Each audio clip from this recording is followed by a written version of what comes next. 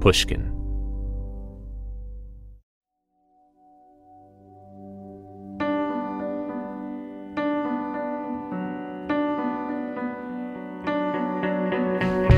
Who knows who she used to be before it all went dark? Was she like a streak of fire, a pane of glass, a beating heart? All the mirrors, all the smoke, charades of Valentines, versions of the third degree, yours and hers and mine.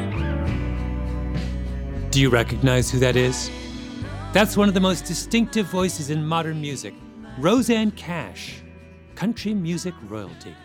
She's been making extraordinary music for 40 years, and that's the beginning of the title track to her latest album, She Remembers Everything. You know, I recently looked back at some country music charts. 30 years ago, the average age of the artist in the top 10 was 35. Today, it's 28. Country music is losing interest in its elders, which is a shame, because its elders are better than ever. My enemy, my treasured friend, outside this waking dream, she remembers everything. I don't know her now, my bitter pill, my broken vow. This girl, this bird who sings, she remembers everything. I'm Malcolm Gladwell. You're listening to Broken Record. This week, my colleague Bruce Headlam sits down with Rosanne Cash and her husband and musical partner John Leventhal at the Bridge Studio in Williamsburg, Brooklyn, to play some amazing music and tell a few stories. The name of the album is She Remembers Everything, which it's a ambiguous, difficult song. The phrase on its own seems to have taken a lot of meaning right now. How did you intend that to be received? I intended it as both a threat and a come on. And I wrote the lyrics to this song, and Sam Phillips, who is just a beautiful woman and a beautiful songwriter, she wrote the music. It was the first time we ever wrote a song together. And when I wrote the lyrics, I was thinking about trauma, early trauma, and a woman's memory, and how many things we lock up, and that there's some comfort in thinking that a woman's memory is like a library. You may not know right off the bat every book that's on the shelf, but you could go in there and pull it out. And there's also some rage in that song. In a way, it's prescient, because this was before the Me Too movement, before the Kavanaugh hearings, when every woman I know felt completely crushed and discounted. And, we were told that we couldn't even trust our own memories. And the song actually took on greater resonance for me after that. It's striking how it did. Yeah. And I remember the day we both realized it, like we just looked at each other and go, You have just entered the zeitgeist at the exact right moment. Mm-hmm. But it was personal, and it's not like all those things didn't exist before for millions of women, Mm-hmm. Those. Was that the kind of trauma you were talking about, assault?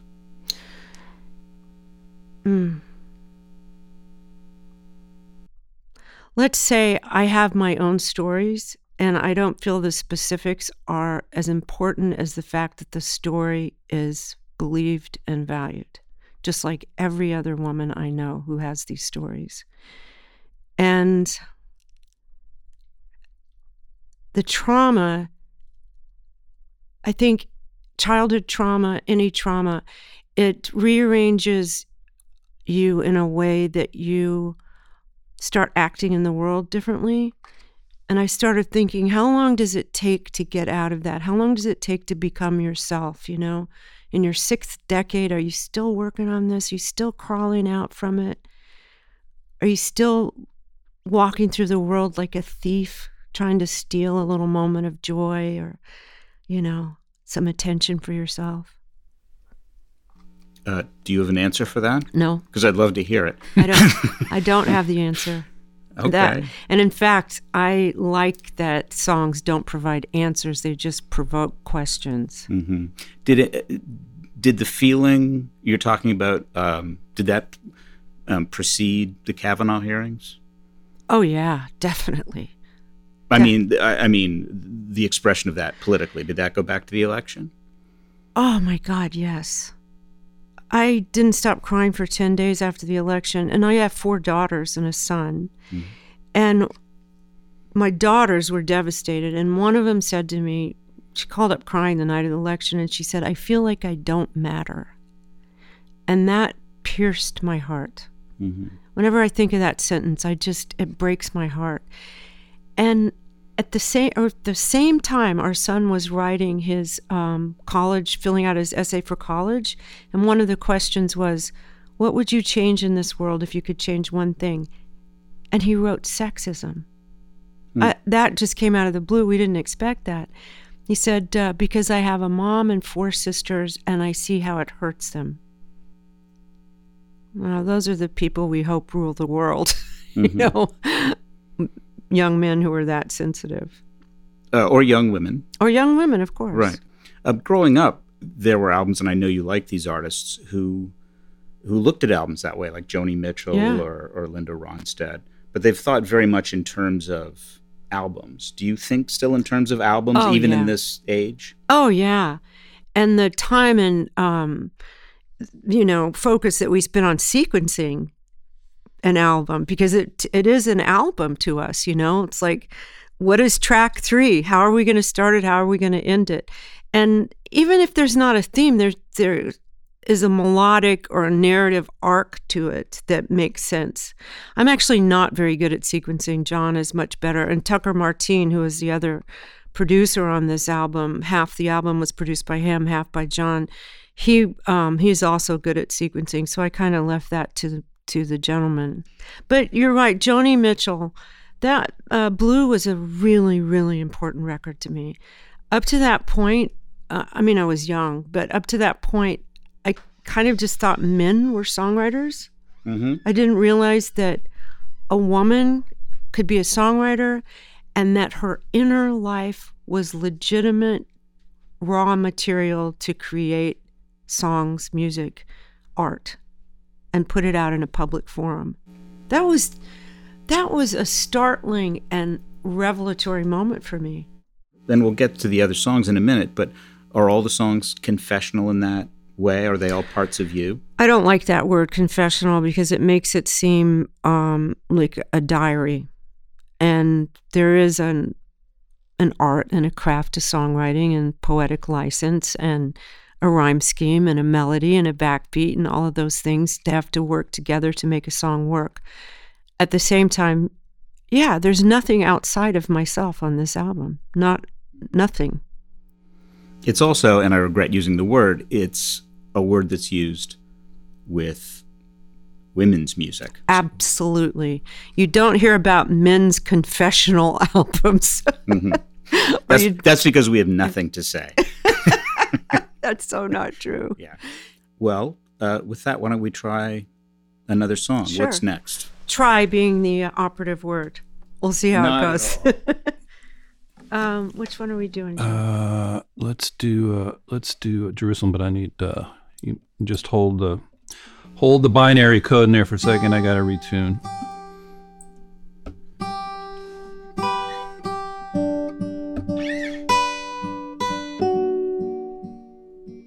Just gonna play a little bit, just like.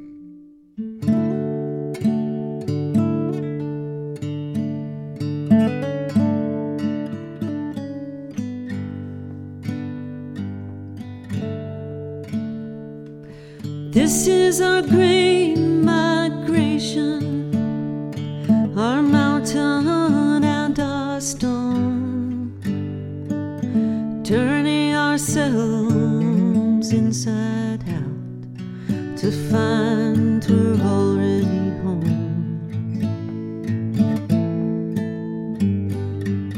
This is our deal with the sinners and saints below and up above. be crossing to Jerusalem with nothing but our love.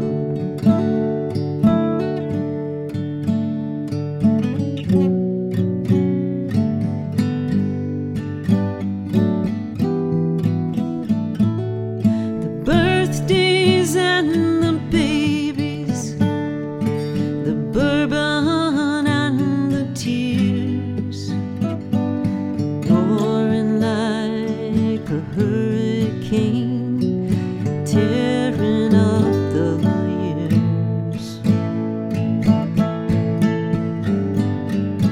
Who we are is who we were, and all of you were there. We're crossing to Jerusalem. It's nothing we can't bear.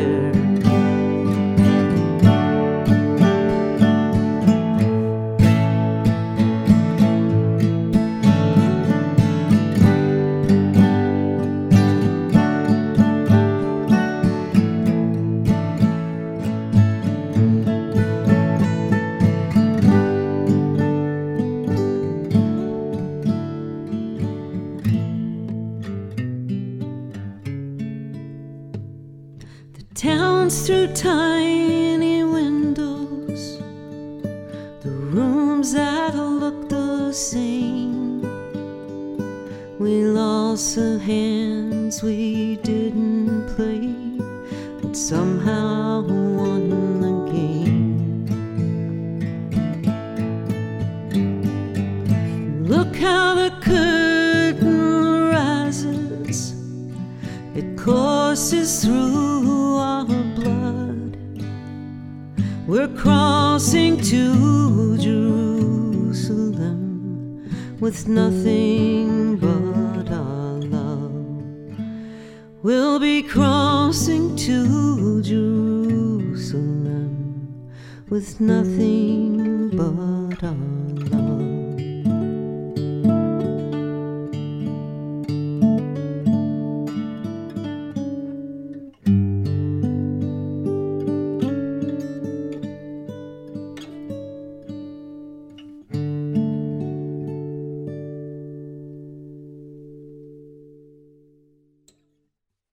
More Broken Record after this.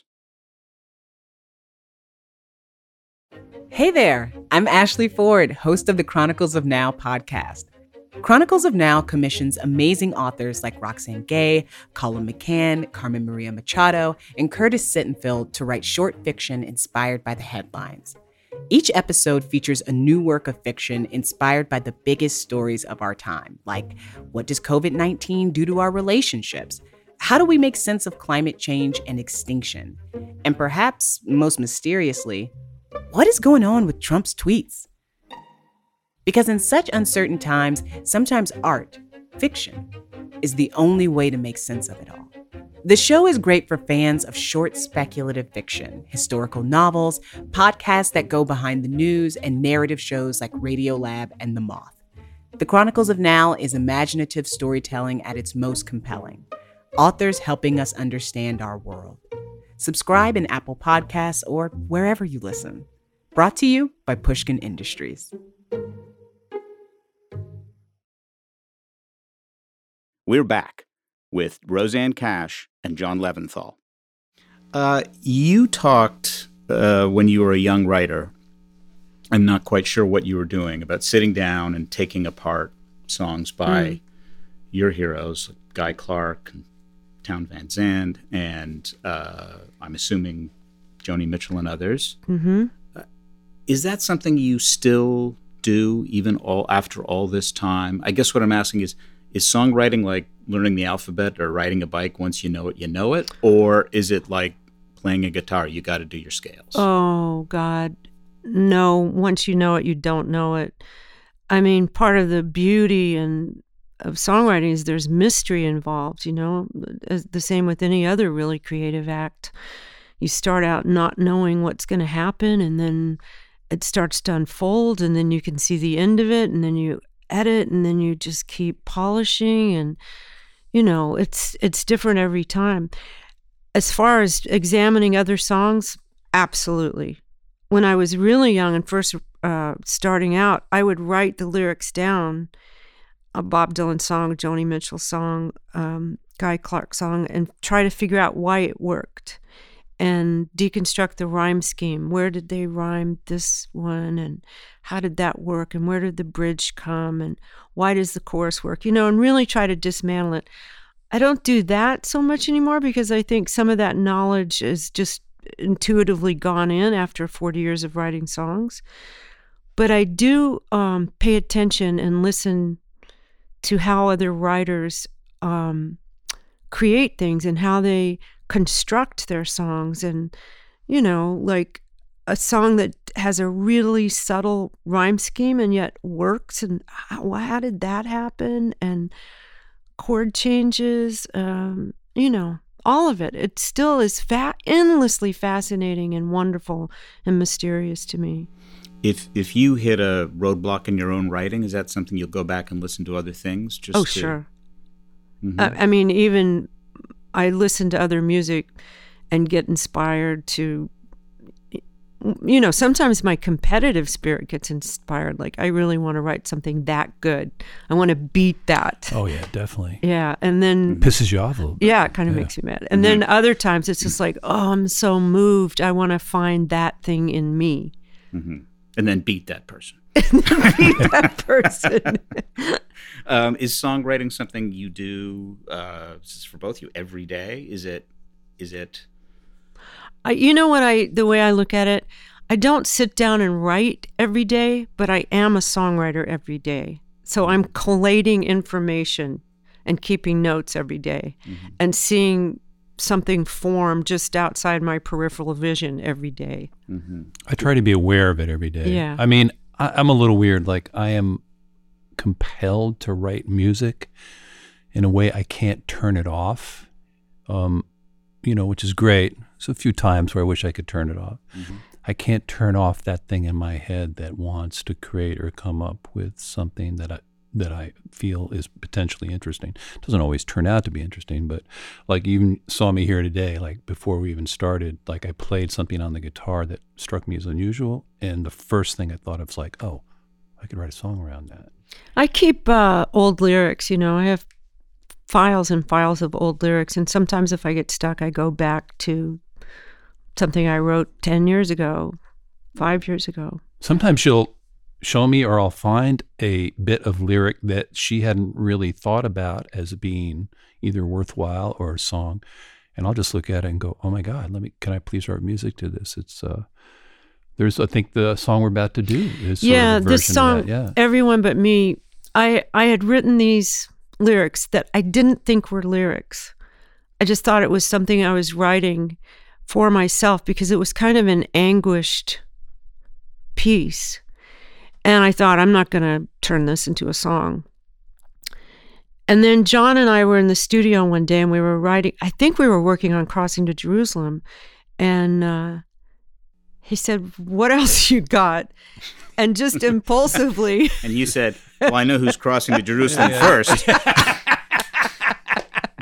Yeah. Well, that possibility always exists in a marriage, doesn't it? Yeah.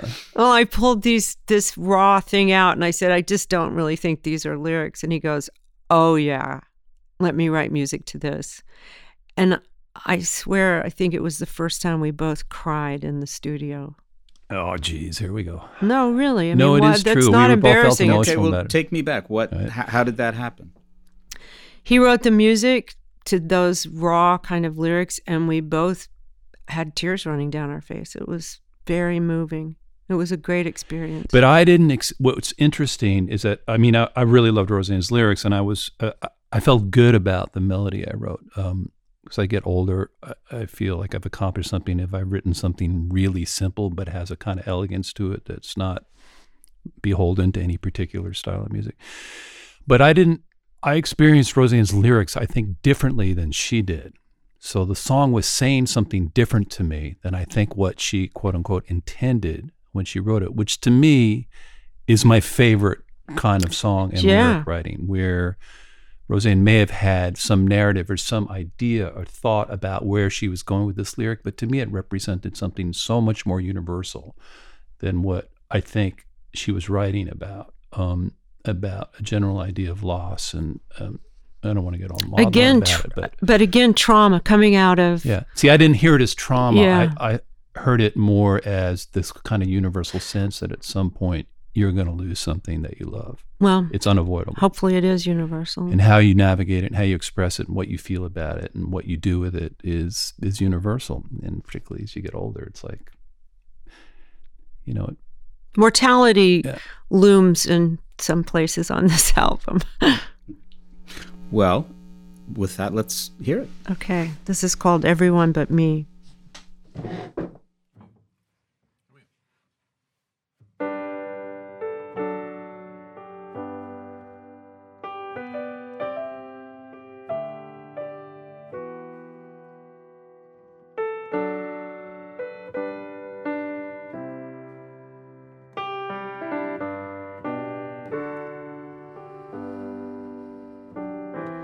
We plow a similar field of all the bones of remembered hearts and all the crackpot dreams and all the backroom art. We're on a similar course, on a track laid with broken glass. So tie your shoes real tight, it goes by real fast. Mother and father, now that you're gone, it's not nearly long enough, still it seems too long.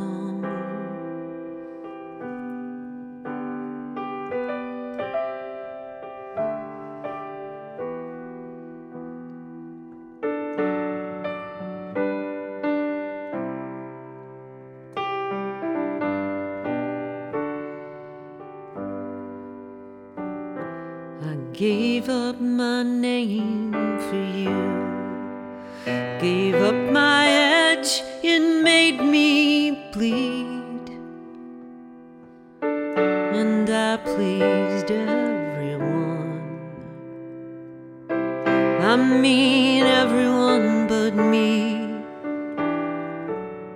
And there behind the closing door, I'm not enough and then too much. Our strange and beautiful lies fade and turn to dust. Mother and father, now that you're gone, it's not nearly long enough, still it seems too long. It just wasn't long enough, still it seems too long.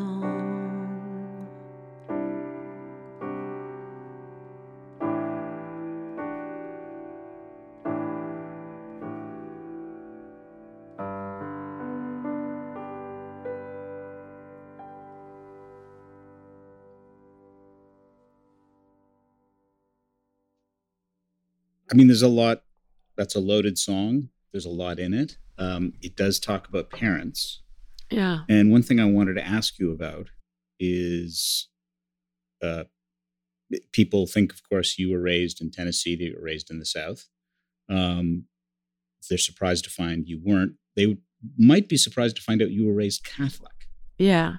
My mother was Catholic. And, I was born in Memphis. We moved to Southern California when I was 3.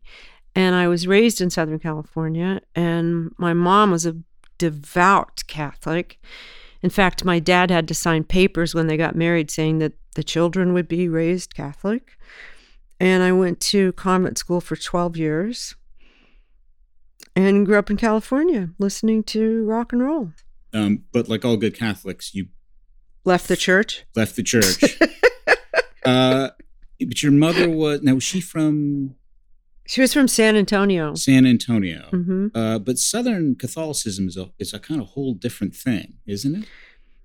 Well, her family was Italian. Mm-hmm. Her father, her father was only a second generation Italian, or first generation. Second. Well, they were Southern Italian, so yeah. no, it was Italian. So, my mom had a uncle who was a priest. It was pretty serious. Right. Yeah. Oh no, it's very serious. Yeah. But it's almost like being a Catholic in England, which is yeah.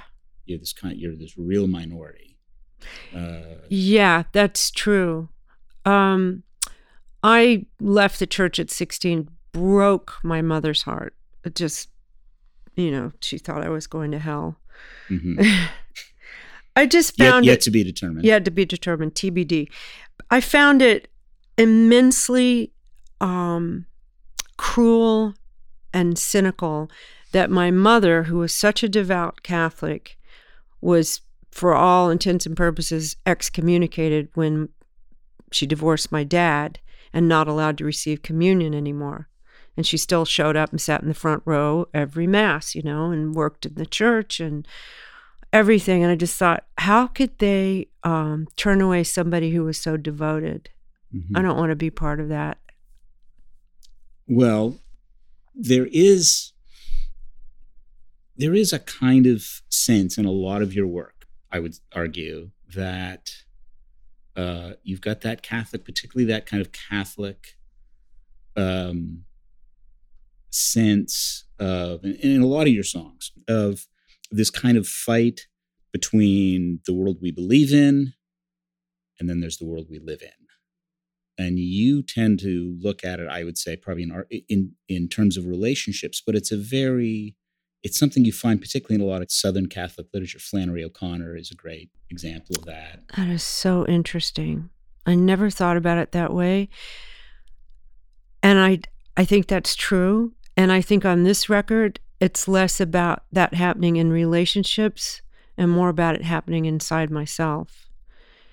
And, there's still a good Catholic girl inside of me who wants people to like her and wants to do the right thing and believes in good and evil and morality.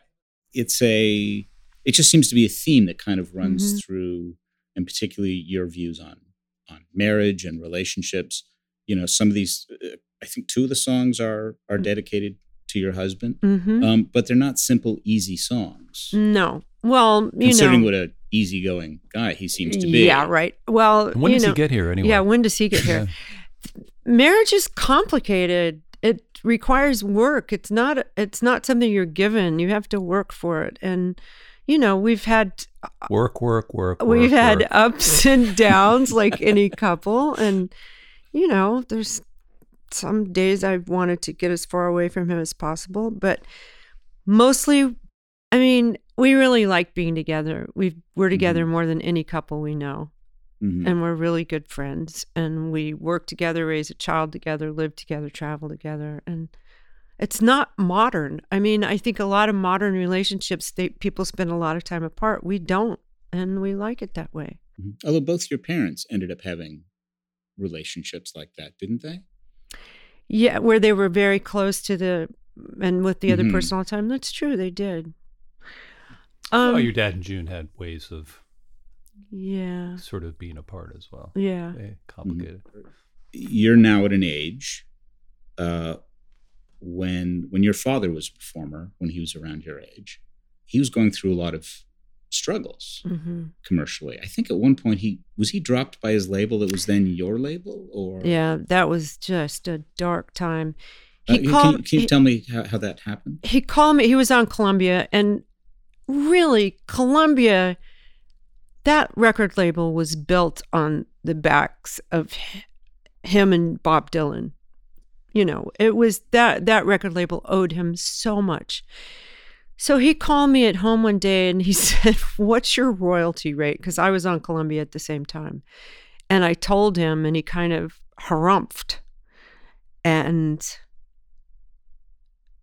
then shortly thereafter, the label dropped him.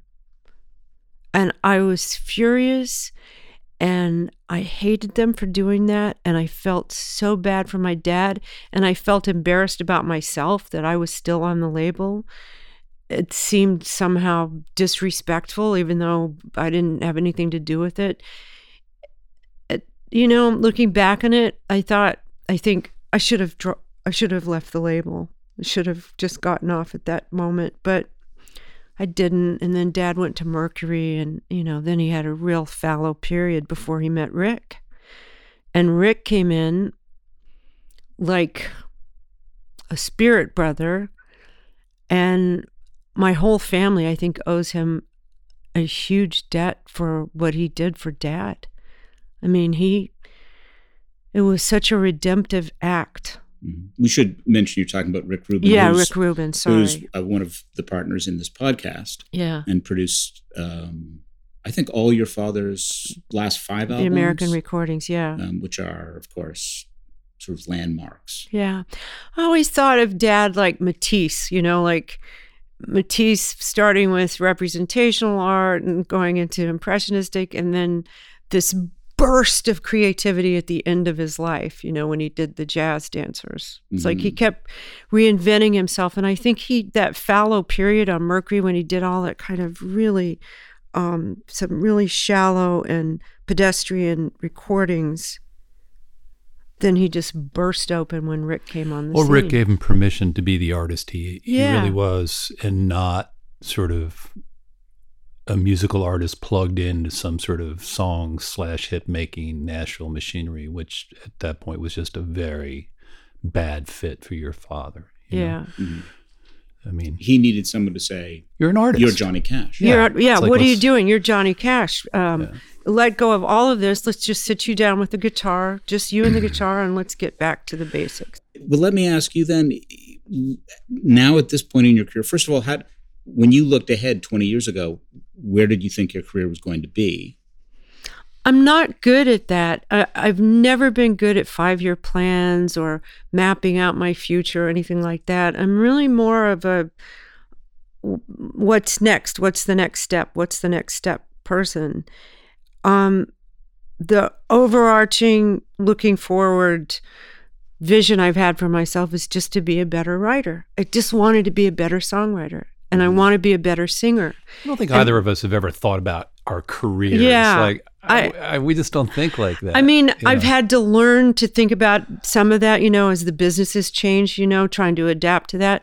But mostly I just want to write songs and be a better singer and be a better songwriter. And do good work. The work for the work's sake.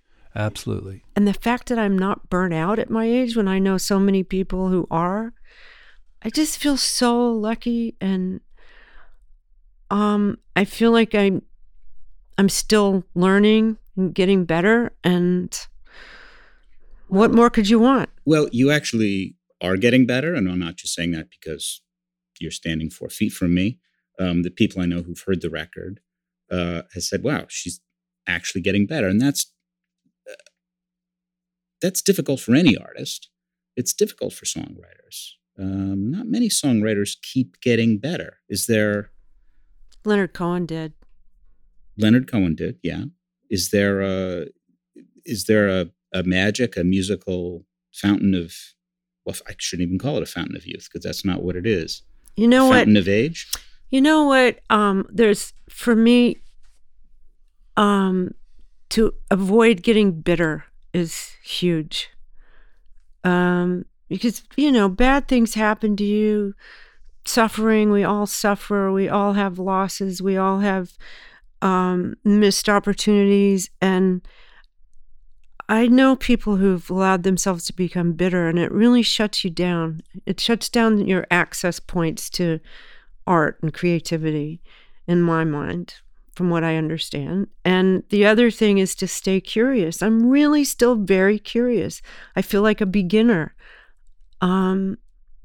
And maybe that's just part of my DNA. My dad was always like that. He was always curious about what the 19-year-olds were doing. He used to have them on his show, I remember. Yeah. I think I did to get that from him. I got a good, strong work ethic and the ability to be curious for your whole life. Okay. Well, let's go back and do some of that history, because you're going to do a couple covers for us. This song was on the list, my album The List, and on the original list my dad gave me, and it's, it's just at the center of American roots music in my mind. Okay. This is Long Black Veil.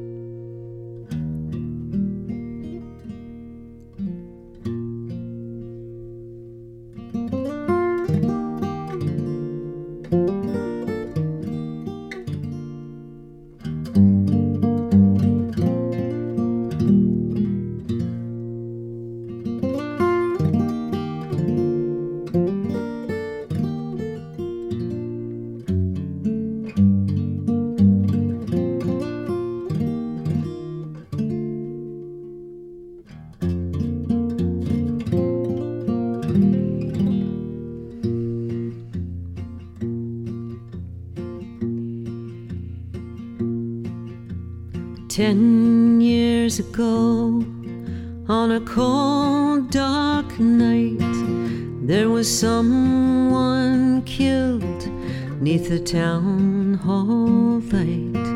There were few at the scene, but they all did agree that the slayer who ran looked a lot like me.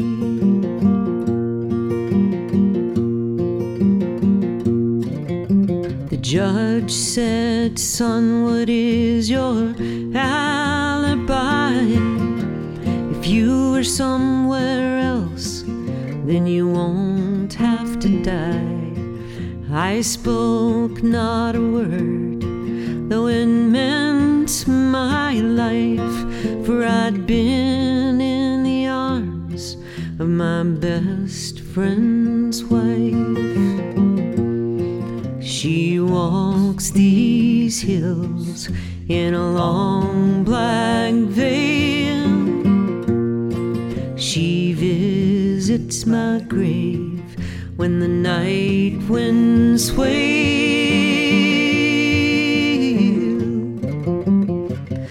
Nobody knows, nobody sees, nobody knows but me.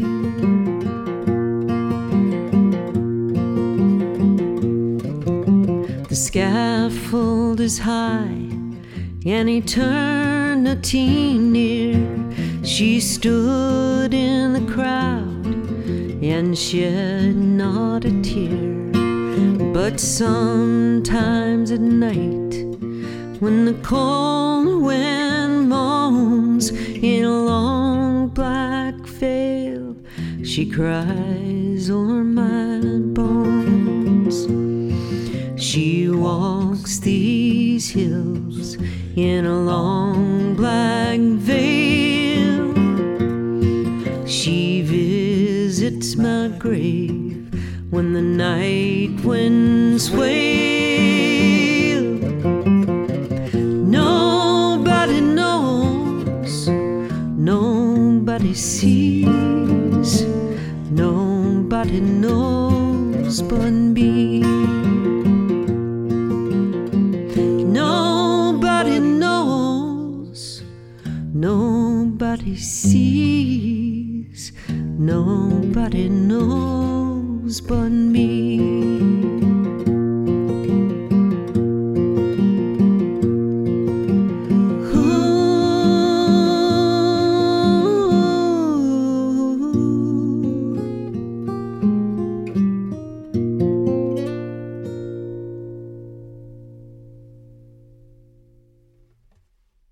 More with Rosanne Cash and John Leventhal after this.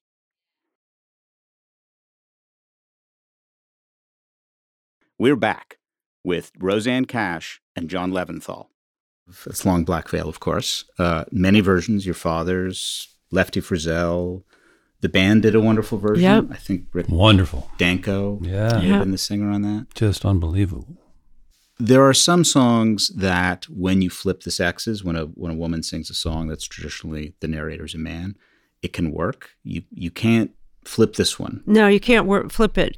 And therein lies the beauty. You know, I love that old folk tradition of women singing about other women being narrators in a song and not changing the gender. You know, the Carter family did that quite a lot. And Jean Ritchie, there are plenty of other old folk songs where women didn't switch the gender. And is there a certain quality, you think, when a woman sings what's a man's part? Yeah, I mean, I think it provides a different kind of angle or prism to look at it through. I mean, I guess that people will hear it as a narrator rather than me talking about, you know, it's almost like I'm Rod Serling or something and come to the front of the screen and present this story. I like the gender switch on this song a lot. It adds to the song in some ways to me. Yeah. And it was co-written by a woman. Yeah. Mary John Wilkins, yeah. Mary John Wilkins. Just an unbelievably great song. I mean, I call this song The Humbler. It's like, okay, you're a songwriter. Show me you can do something like this. And we should go on to Farewell, Angelina. Farewell, Angelina.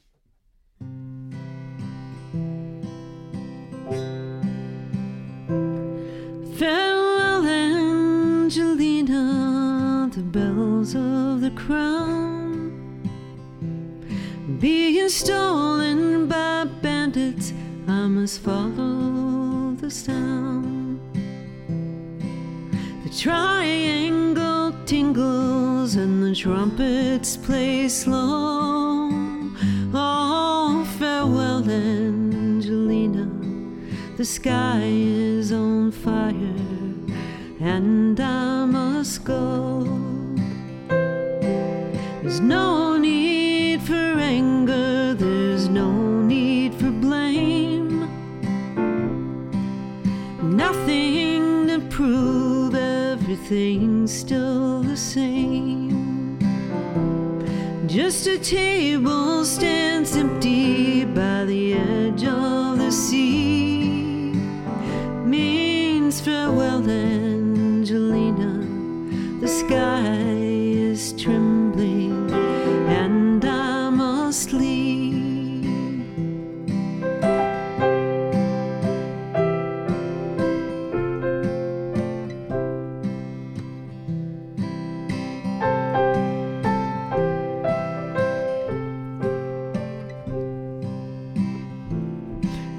The jacks and the queen have forsaken the courtyard, and 52 gypsies now file past the guards. In the space where the deuce and the ace once ran wild. Oh, farewell, Angelina, the sky is falling, we'll see you in a while.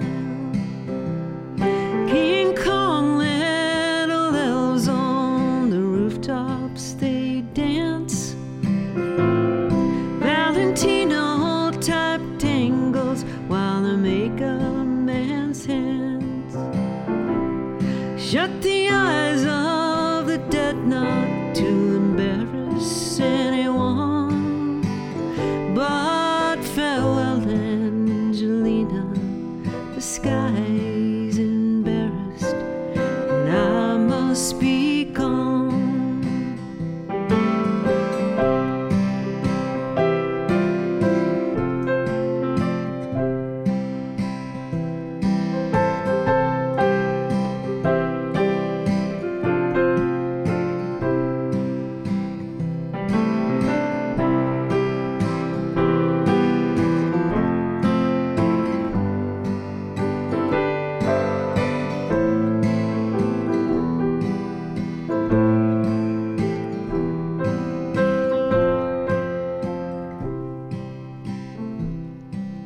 Machine guns are roaring, the puppets heave rocks, and fiends nail time bombs to the hands of the clocks. Call me any name you like, I will never deny it. But farewell, Angelina, the sky is erupting, I must go where it's quiet. Oh, farewell, Angelina, the sky is erupting, I must go where it's quiet.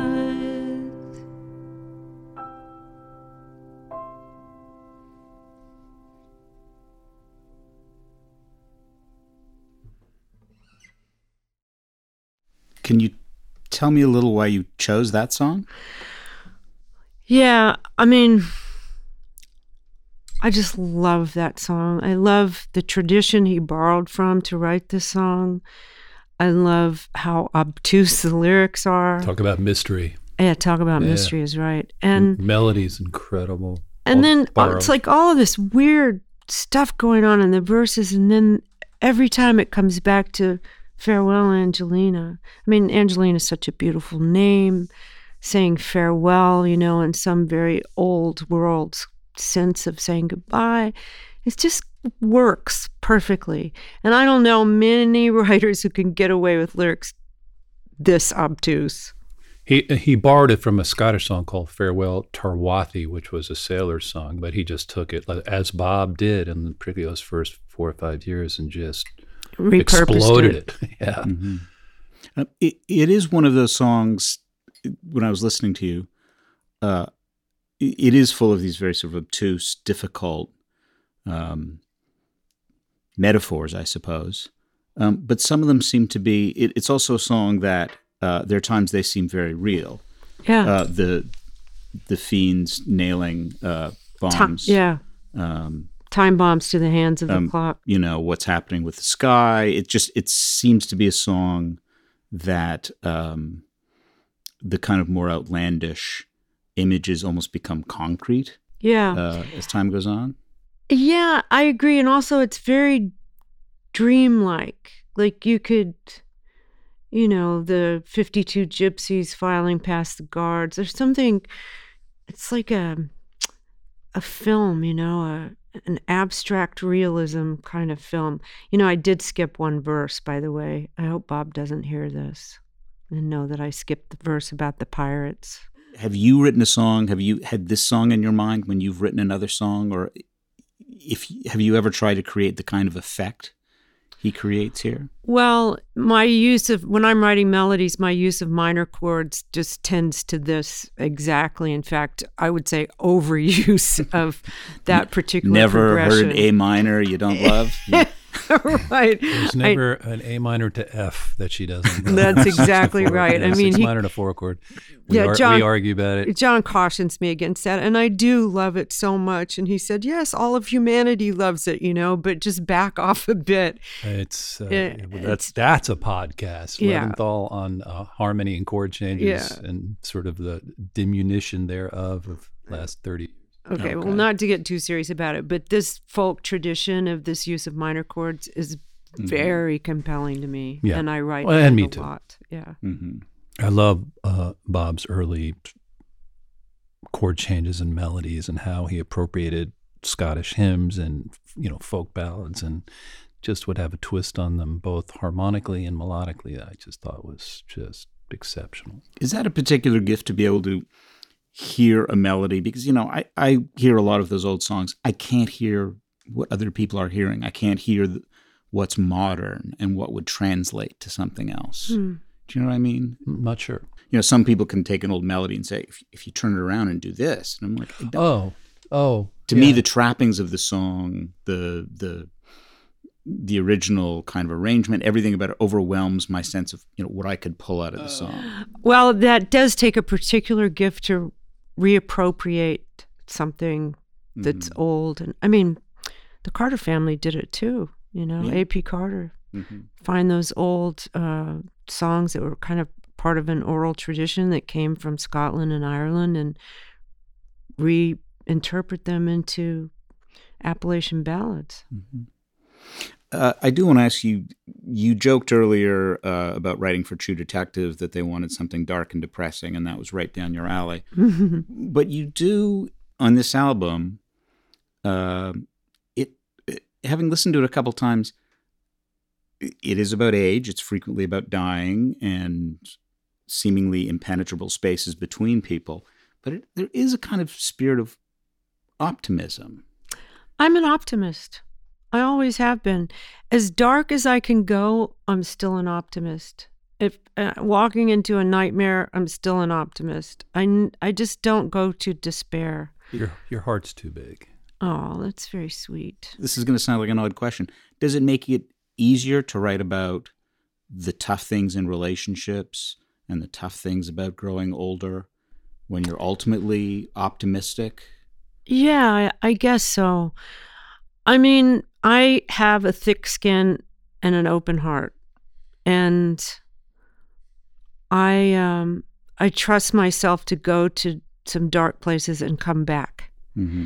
And one reason I trust myself to come back is because of John Leventhal, because he's been a tremendous grounding force in my life. I think I probably would not have come back had I not met him. And because of our children, you know, it's too selfish to stay in that place when you have kids. You have to come back. You mentioned some political things have made you cry for extended periods, but do you believe ultimately, I guess in sort of personal relationships and political ones, you believe the long arc of history bends towards justice?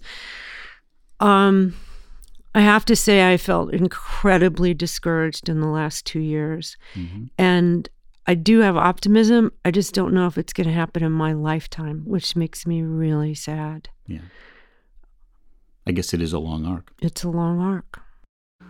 So tell me now about The Only Thing Worth Fighting For. I wrote the lyrics, and T-Bone Burnett and Lyra Lynn wrote the music. T-Bone and I have been friends for 30 years, and he was music supervisor on True Detective. Mm-hmm.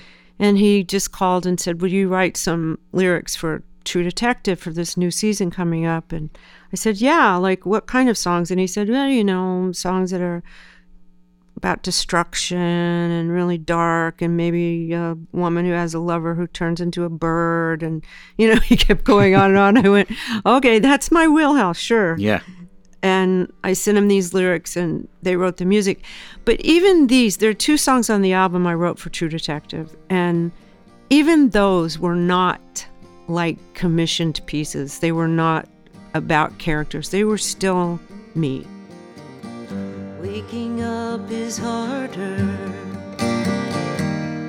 than it seems. It's wandering through these empty rooms of dusty books and quiet dreams.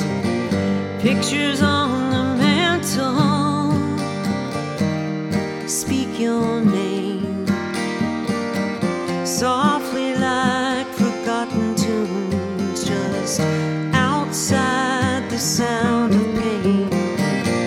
Weren't we like a pair of thieves with tumbled locks and broken codes? You cannot take that from me, my small reprieves, your heart of gold.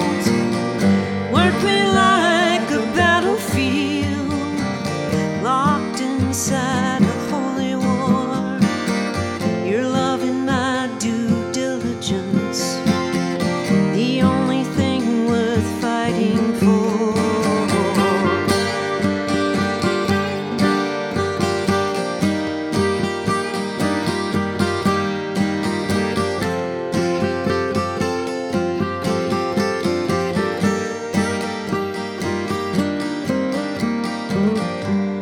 Change will come to those who have no fear. But I'm not her, you never were, the kind who kept a rule book near. What I said was never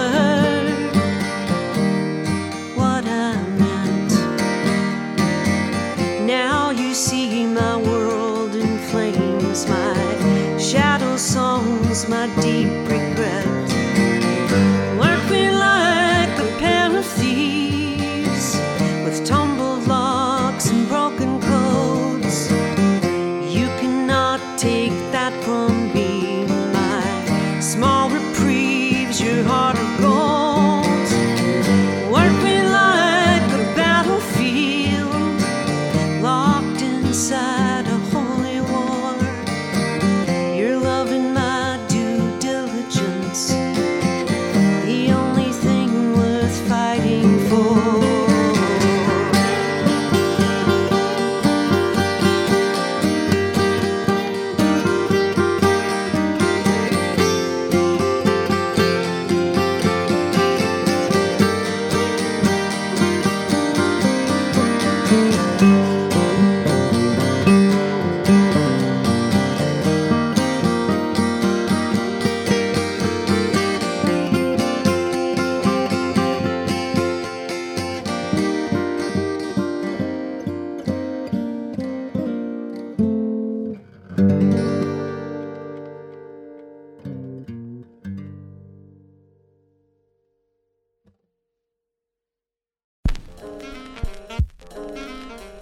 Broken Record is produced by Justin Richmond and Jason Gambrell, with help from Mia Lobel, Chiquita Pascal, Jacob Smith, Julia Barton, Jacob Weisberg, and of course, Malcolm Gladwell and Rick Rubin.